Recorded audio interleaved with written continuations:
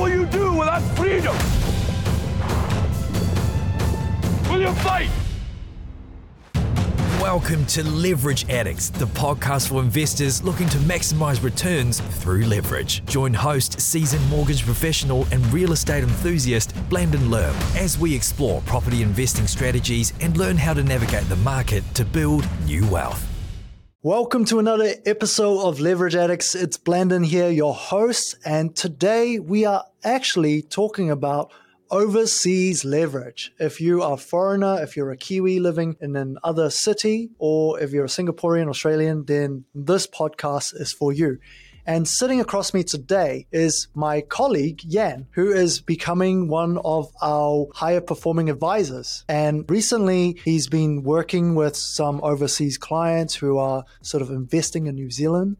And I thought to get him on the podcast because I think there's a lot of Kiwis wanting to sort of buy back home, and it makes sense because if you're earning good money overseas, there's no reason why you don't utilize the leverage that you have access to in New Zealand. So before we start, Jan, I would love to ask you a little bit more about sort of your background and why you chose to move to New Zealand in the first place. Yeah, I think my story is a mix of complex. Originally, I'm from China, and I studied in France, and then get my degrees there and become actually a foreign exchange trader. And then the financial crisis, and I see how things can go wrong, and then lost my job, and then I actually replanned my career, and I become a project manager, and I joined a Chinese construction company. I was dispatched to Africa, Cameroon, as a project manager to oversee the construction of two stadiums there. It's about 20,000 seats of the football stadium because there's lots of fans in Cameroon, as you can see. And then I came back home, and the company had some project to invest in New Zealand, and actually it was a merger and acquisition. Then I was sent to New Zealand to conclude the deal and become director, and then have my kids and my life here. Funny enough, and then from my first year in New Zealand, I was thinking of buying a home, and that was my first contact with the property industry in New Zealand, and I'm loving it. So that's my story. And then in New Zealand, I did a few investments and also ran some businesses. But the business itself had got some difficulties because of COVID. And during the COVID, I think, property is something I love as where the fortune is actually from my own perspective. Then I started to decide to get a accreditation, become a broker, and then joined MHQ. Perfect. So, Jan actually made a massive career decision. When we first sat down, I saw that you were in the industry, working in different roles already, and you just really want to find a home long term. And what's really interesting is that you have invested in properties previously. Yeah. And then you kind of sold, and then you use that equity to just pay down the mortgage. Correct. And so then when you start this new career, it's a lot less burden for you because you've set up a really, really good safety net through investments. I think I was lucky because when I landed in New Zealand, I thought of buying my first home here because I got some savings from my previous job, and they managed to get in my first home. And at that time, it's quite funny enough. The trigger was I joined a ANZ webinar for the immigrant, and it's to show, hey, immigrants, new Kiwis, why not thinking of buying a home in New Zealand? So they're, yeah, it's a good idea. I just need a 20% deposit. I think I can make it, and I got a fixed income. Why not? Then I went to the bank, which is not a very good experience because I didn't have lots of advice, but just go to the branch, get in the queue, and talk to someone, which I don't quite like. Then I start to contact some brokers because I thought maybe from brokers I can get some better advice. And I managed to find my broker. She's very helpful, and so she actually helped me to get in my first home, and that was back in 2014, and I got 80% of mortgage, quite a big amount. And then second year, and my broker saying, hey, why not buy another property? I was asking, can I buy another property? I still earn the same money. I thought I have used up all my borrowing power. He said, no. And you might actually get something. Then there is a session with her. They said, okay, yeah, I found that I should do something. I was quite naive. I would say, I just need to spend whatever I can borrow, just buy whatever I can buy, And then I got my pre-approval, but I have some basic understanding. I think at least the second property should cover all the mortgage repayments for that, the cash flow neutral. Yeah, cash flow break even. So I luckily found one in Auckland, 3 houses on one title. Multi-unit for the first one. Yeah. So high yield, I think that one was like probably 7%, 7%. Wow. Yeah, 7% in West Auckland. 2016, this was 2015. Yeah. 2015. Not a bad yield during that year. Yeah. So just the 1 year after I got my first home, I managed to get that one. Then I started to do something else. I got in a different pay scheme, and I realized with a lots of changes in job and profession and adventure, because I like to challenge myself to do something different. I can't borrow more, right? And then I need to invest more into my business. Luckily, about 6 years later, in year of 2020, I found myself in trouble and some financial burden. I really need to make a decision. Then I actually made the decision to sell the property, and that be able to actually pay off most of my mortgage. Well, I was in a difficult time, but I got the safety net because I have a little mortgage to pay. Then, and that gave me a good foundation to go forward. So I think I've made a 50% good decision. So I think when I joined Mortgage HQ, I talked with Blandon. I said, if I met you like probably 5 years before, and give me more advice like how to keep borrowing, probably I'll be a different person today. So. It's okay. It's never too late. Yeah, it's never too late. That's the slang in our industry. It's never too late. And now is always the best time. Talking about investing as a foreigner, I mean, we're going to go over the why, the what, and the how. Perhaps you can share a little bit on your thoughts on why someone might choose to invest in New Zealand. If I from an immigrant perspective, because we all live in a different country, we come here is for life. That's why we come here, not for like big stuff. For life, I think the property, first of all, we need a place to live, and the rent here is so high comparing to my home country, for example. It definitely works for me to pay the mortgage back into my equity instead of paying someone else. It's a simple math question. And also the local economy here, New Zealand, is like quite strong, and the job market is very strong. New Zealand is overall a kind of safety net to all the people around the world, like wealthy people. Like if you find difficulty in home, that New Zealand probably will be the place you want to move in to get safety. So that's a foundation for the property. That's why you want to really look at doing something here. And also the business environment here is so friendly and very straightforward from an immigrant perspective. Like I worked in Africa and China. Here is no corruption. People just talk about business, and they're talking with the broker. You trust him, and he also trusts you and give you the best advice. So that's very easy to deal with. There's no other stuff like if you come from a different country. No alternative agenda. Exactly. There's no under table stuff. This is just everything is under the sun. So you just talk about if you can, you can. If you can't, you can't. That's a simple question. And property will have some good yield as well. Yield in terms of rental and the capital gain. And comparing to our neighbor as well, Australia, we don't have stamp duty, and in a way we actually don't have capital gains tax. We do have what we call a bright line test. Yes, correct. Which is basically first 5 years, if you sell, you pay the tax if you buy a new build. But if you buy an existing property, it's a 10-year bright line test, 10 years. Which is still a massive advantage, because Australia, after the first year, you'll pay, there's a 50% discount on the tax, and then overseas as well, most of the other countries, you'll have to pay a tax on capital gains. Yeah, and here actually the bright test line is not capital gains. It is actually income tax. So it's still lots of expenses you can deduct even within that, if you have to sell within that time frame. So you can still talk with your accountant. So you can still actually deduct quite of like a tax from there. It's actually called income tax still. So that's awesome. And what would you say would be some good properties to buy? Perhaps what would you sort of think about if you're sort of living overseas and wanting to buy here?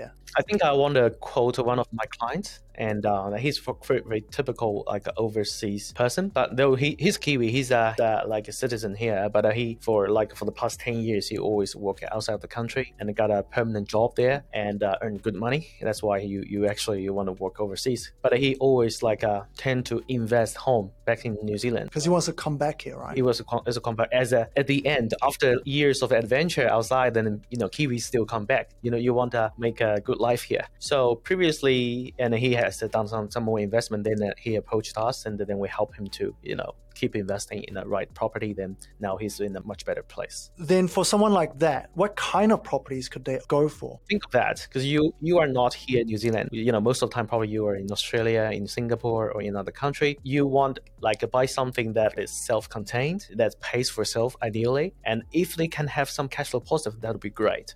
I think that will be a very important criteria, because you want to probably initially spend some deposit or just use equity to get the home, and then it runs for itself. You have a team to look after it, and then you just get on your own adventure outside. So I think to buy something with a high cash flow, not a bad idea. I definitely tend to agree on that side of things. Obviously, if you go to our YouTube channel, we talk about it a lot, looking at the numbers of on the properties and looking at what the rental yield is going to look like. But obviously, there are other things that potentially you want to think about, because besides the rents that you're getting, you want to invest in a city that potentially have good capital gains. And so perhaps some of the bigger cities, you might want to potentially avoid West Coast, but some of the bigger cities like New Plymouth, Palmerston North, Hastings, despite, it's quite sad that they had the storm, but it is a growing city. First of all, you make a good formula about what you want to buy, and then you just find the spot that you are confident, and there is multiple way for you to actually hunt for property. So you should be more specific, I would say, because there's so many different type of investments. Every investment has its own,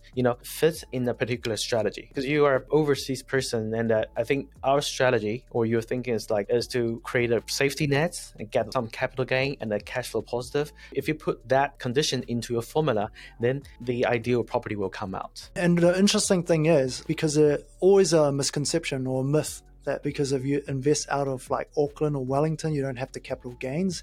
But that has been not true. If you look at the last 20 years, exactly. The regions is actually, some of them actually stronger, even stronger than the main cities. Yeah. And for Singaporeans, can they actually buy existing properties, or is it just the new builds that they can go for? Yeah, that's a good question. I think here for the Singaporean and some New Zealand banks are making quoted exception.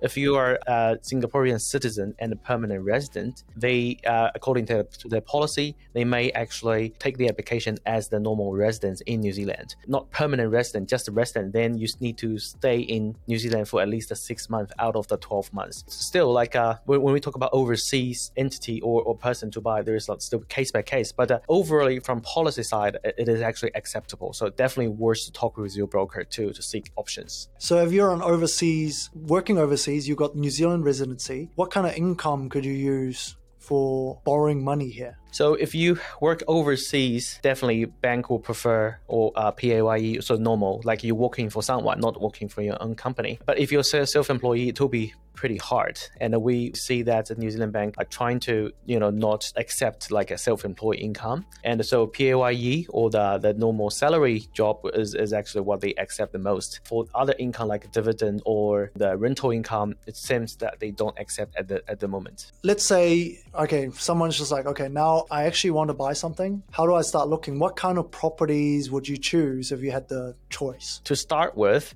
still talk with your financial advisor first to understand your borrowing power. To check your eligibility, because I know for overseas person, there's some other things to check first with your banker or broker. A clarification of your eligibility for lending and buying in New Zealand. If that is crossed, then you just you got a budget, right? And then you start to hunt for it. Then you will see that, this is just a personal preference. Depending on the budget, then you should invest in those cash flow positive area or properties and start to look around. And you can talk with your broker. They can help. They may actually help you to give you some direction which area to look at, or just talk with some agents and to give you the information. And I tend to see that perhaps there are some elements, like let's say if you're buying a new build, for example, there are properties that might have better long-term capital gains when you compare to the type of house in that particular area. And I think one thing that I sort of attribute to that I see is consistent is that you have to understand what that particular suburb is wanting to attract. Yes. Potentially professionals, or is it families? Because, if you're in a more urban area that is very busy and more roads, but it's got train, it's got, shopping malls, perhaps that's not going to be as attractive for families. You've got parks and like a bit of a walk, stuff like that. Then perhaps a family's more attracted to those areas, got good school zones. And understanding that first, then it's going to be easier to make the decision what type of properties you want to buy in those areas. And then you talked about yield a lot. Obviously, that's quite important because the overseas investors, they might be able to just put in a bigger deposit. They might be able to just go with a lower yield, but then have something that's cash flow sort of neutral. Yeah. I think in other areas, have you explored like government spending before, like where the government is actually spending money and the correlation? That is a very good question. Under the current government, I think we have some, like most of the infrastructure is built around Auckland, and some other areas like probably less than before. And apparently when you invest, if there's more government spending on that particular area, potentially there will be more jobs being created in that area. But the thing is, as an overseas person, if you are not confident enough about those information to be able to filter, myself, I wouldn't actually abide by those advice because it's just from news. It's not tangible. Unless if you know this area very well, been here before, living here for a while, and then if just a lot based on the news or the information from the agents, or probably you need to give us a second thought. That's what I'm thinking. So I think for overseas investor, as you said, just to fix them more like a more stable area. Mm-hmm. And so you have a less trouble to deal with, and you know the place. And I love using tools like relab.co.nz at the moment. The special thing about it is that you can see what areas have a lot of social housing or potentially New Zealand housing. And those tend to, like if they're not actually for kainga ora, they're just actual social housing, then potentially the growth rate is going to be a bit slower because the demand to live in those areas might not be as high. I think in terms of like if you're buying existing property, you can also base it on what I call the land per square meter rate. If you're buying something with good future potential, every single area is going to have a selling rate. The flat lands with stormwater, wastewater, those infrastructure that's going to allow you for future development, those are actually going to be really good for long-term growth. And then I also find for new builds, they tend to sort of sell at a per floor area opposed to just land area. And then you can sort of work out what those particular area might be selling at. So I guess if you buy new builds, obviously you got to think about developer reputation as well. Exactly. Liquidity, because there is a credit crunch, and you can definitely see some of the developers sort of withhold some of their deposits at the moment because it's just not the best market, but the best market for buying. Not the best market for selling, but the best market for buying. So maybe you can tell us a little bit about borrowing criteria. What sort of deposit do we need? How much can we actually borrow? And how does that actually get looked at the bank side? So if we're looking at buying as an investment property and an existing home, which is like a CCC issued after 6 months, right? More than 6 months, then you will need to have at least a 40% deposit or equity to borrow money to settle the investment property. If you want to buy something for yourself as a home and not renting out, then you need a 20% deposit. That's the preferred position from the bank. Typically, from an overseas person, like that would be pretty black and white, and because they more complexity in the income verification side. So you want to at least meet those criteria first, then look at borrowing. And then for the amount that you can borrow and the overseas income, definitely we can use that if it's PAYE. But the New Zealand bank, they're going to see that there was some tax or some unknown cost, so they're going to shade as well, probably 20-25% from your existing, some your true before tax income overseas. So that should be considered as well. Basically what you're saying, if they earn $100,000 New Zealand after it's converted, then the bank might only use 80,000 of that. But if you're in Australia, I think there are a couple of banks that might have a higher amount that they can use. Correct. If you are Australian, it's a little bit different. So it definitely worth to check, talk with a broker, then we can double check with the banks, because Australia is like our closest neighbor, and then that's a bit different. So we might get some more acknowledgement from the New Zealand banks for their income. Our calculation actually quite simple way, because it's just basically income minus expense, left over, what can we service on a test percentage. So all your net income shaded if it's overseas, then what's your living expense, your rent, your insurance, etc. And then we minus all your obligations, which might be other mortgages that you have. Other debts, yeah. And then if there's a leftover, basically the bank will go, okay, reverse engineer how much mortgage you can service on, like, say, 8.5% at the moment. That's sort of the going rate, isn't it? Correct. So in terms of documentation, how do we present a good application? Yeah, that's very important, because, imagine if you're an assessor, you want to see a clean, tidy application instead of flying around, document flying around, and you want to get it tidy. I think the arrangement of document very important. And here, normally what we want to see from the client is definitely your ID, your passports. And if you're a resident, you need to have the residency of the country. And then we need your local payslips and all the bank statements that we can see that the payslip, your salary has been paid into, and also show your day-to-day transaction. As you just explained, that the bank need to calculate your monthly expenses expenses, to subtract that to see what's left over. So that's how they verify your expenses and your income. So payslip must match bank statement, and the bank statements, the expenses match what you have declared, how much you want to spend. And that's typically called a statement of position? Statement position, correct. And then local brokers, New Zealand broker will ask you to get a declaration form signed. So you authorize the broker as your person to handle your mortgage application on your behalf. And then if you have any other debts like credit cards or like a car or other debts, then we also need a statement for those things so that the bank can verify. I think the critical point is that you just need to be upfront, trying to assume that with the one go, the bank is going to approve you. You don't want the bank to come back and say, hey, you have something hidden, right? So that is the criteria. So basically, the more they can disclose to the broker, the easier you're going to make the application.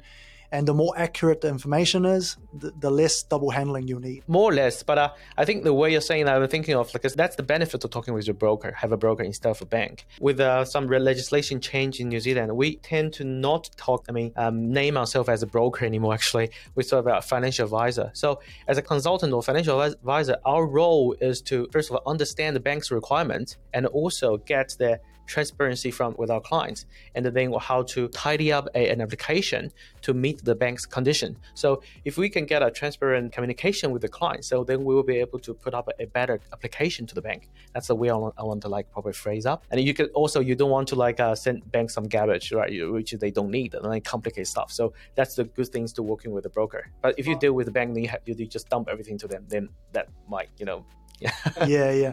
And I think the major benefit with working with Mortgage HQ Advisor is that most of us here, we all have investment properties. The advisors, they're more specialized in investment properties. So then it's not just doing the application, it's go, okay, hey, how do we create a strategy that's going to allow you to keep growing that portfolio? And I think that's really important. So last thing that I was going to ask you is, what are the order of doing things and how do we actually get into a new purchase? Okay, the order for everything. Chat with your wife or chat with your husband. Make sure you guys are on the same. What? You need to do that? Yeah, that's a very typical problem or question we are facing, because we need to get a common sense, or everyone sitting on the same page. And that's the thing. That's not a joke. Have a fully communicate with your family members, because what you are going to do, you're going to buy a property not within your arms, without your reach, because you are not in that country. So you need to talk with your family, make sure that you have an agreement to do that. And then the next thing is a team. Team is very, very important. Before you're doing anything, you need to think of a team first. I think team here means talking property. The person you're going to involve is a lender or banker or advisor. That's one side of it. And then you need a solicitor or lawyer that you are confident with. And that's because he's going to handle your documents on your behalf. If you can have a buyer's agent or agent that you know that he's going to get a good deal for you.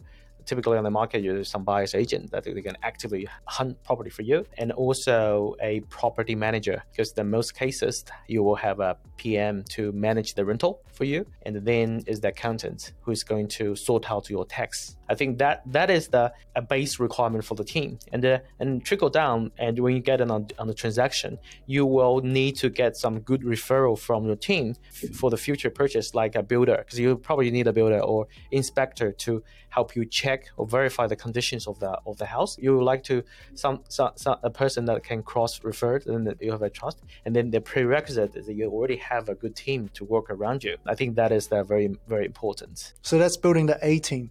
A team, yeah. So if we were to actually explore the steps of buying, what would you say maybe the key few steps look like? The key step is that, first of all, money first. Check out your budget with your financial advisor and how much you can spend. That's the very first step. And the good thing about financial advisor is that because they are not attached to a particular property, they are linked to the lending industry.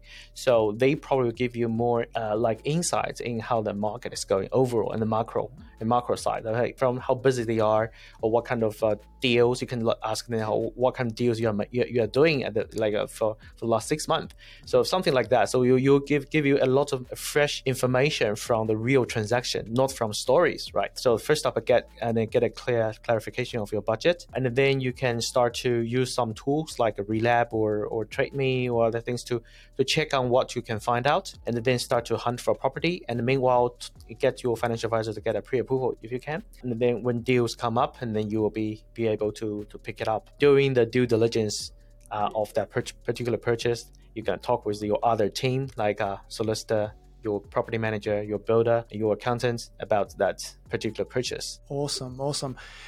Any last words before we close off today? Welcome to New Zealand. I mean, to be honest, that is true. New Zealand is such a lovely country. Like for myself, I've been so many places around the world, and then finally decided to stay in New Zealand and to make a life here. I really enjoy it. And people are saying, actually, there's less opportunity than US or than Australia or than China or some or in Europe.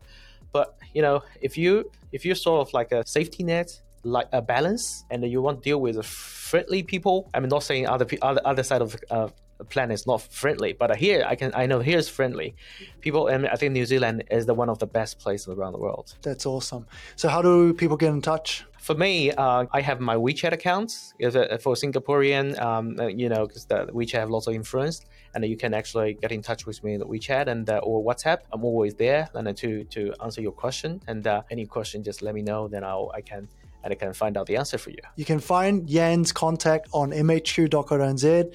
And so we're going to close off the podcast for today. And if you guys want to learn more about properties, definitely check out our YouTube channel, Mortgage HQ. And on our website, there are masterclass that gives you a more structured way of building your portfolio and building your wealth. Until next time, I see you guys again.